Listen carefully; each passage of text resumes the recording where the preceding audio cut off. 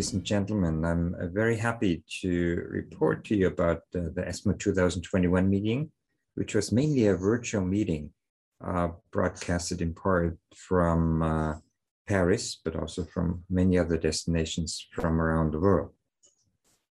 There was a special symposium on the HER2CLIMB study. The HER2CLIMB study was a study for patients with HER2-positive metastatic breast cancer who received prior treatment with trastuzumab, pertuzumab, and T-DM1, which obviously is the standard of care pretty globally for patients with this disease in first and second line. So the HER2CLIMB study basically was a study to investigate the best treatment after the treatment standard with dual blockade in T-DM1.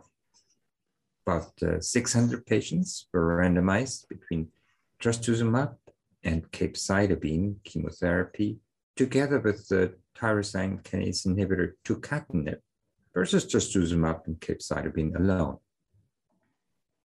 The primary endpoint was progression-free survival, and secondary endpoints, quality of life, overall survival, and many other endpoints. So again, the 2-to-1 randomization was tucatinib in combination with trastuzumab and capecitabine versus trastuzumab and capecitabine alone.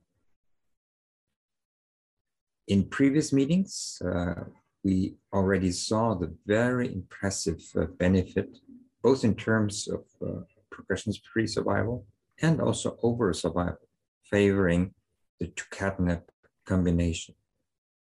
In an update at the San Antonio 2020 meeting, we saw that the very impressive progression-free survival benefit was true both in patients with hormone receptor positive and hormone receptor negative disease, both with a hazard ratio around 0.55, highly significant in both subgroups, with a significant and clinically relevant gain in progression-free survival.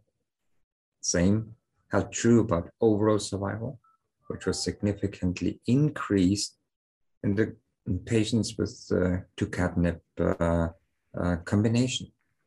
Also, time to worsening in the quality of life assay in the population with brain metastases was favoring significantly the cohort with tucatinib. A very special feature of the HER2CLIMB study is that about half of the patients had brain metastases, and we did see a strong benefit, both in time to progression-free survival, also overall survival in patients with brain metastases. Now, if you followed the ESMO 2021 meeting, you saw the very impressive data of the current DESTINY trial comparing T-DXd versus T-DM1. Most of our colleagues now believe that the conjugate T-DXd probably will become the new treatment standard favoring against T-DM1 in the second line treatment of HER2-positive patients. How does that conflict with data from the HER2CLIMB study?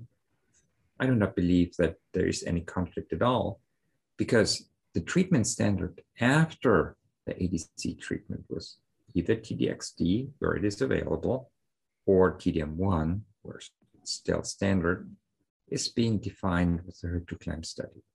So in summary, after ESMO 2021, I do believe that the best treatment for our patients with HER2-positive metastatic breast cancer after dual blockade with trastuzumab and pertuzumab, and second-line treatment with either T-DXd or T-DM1 should be the combination of tucatinib, trastuzumab, and capecitabine. Furthermore, in patients with active brain metastases, in my view, we should strongly consider using the tucatinib combination even in second line. Thank you so much for listening. hope to see you again soon.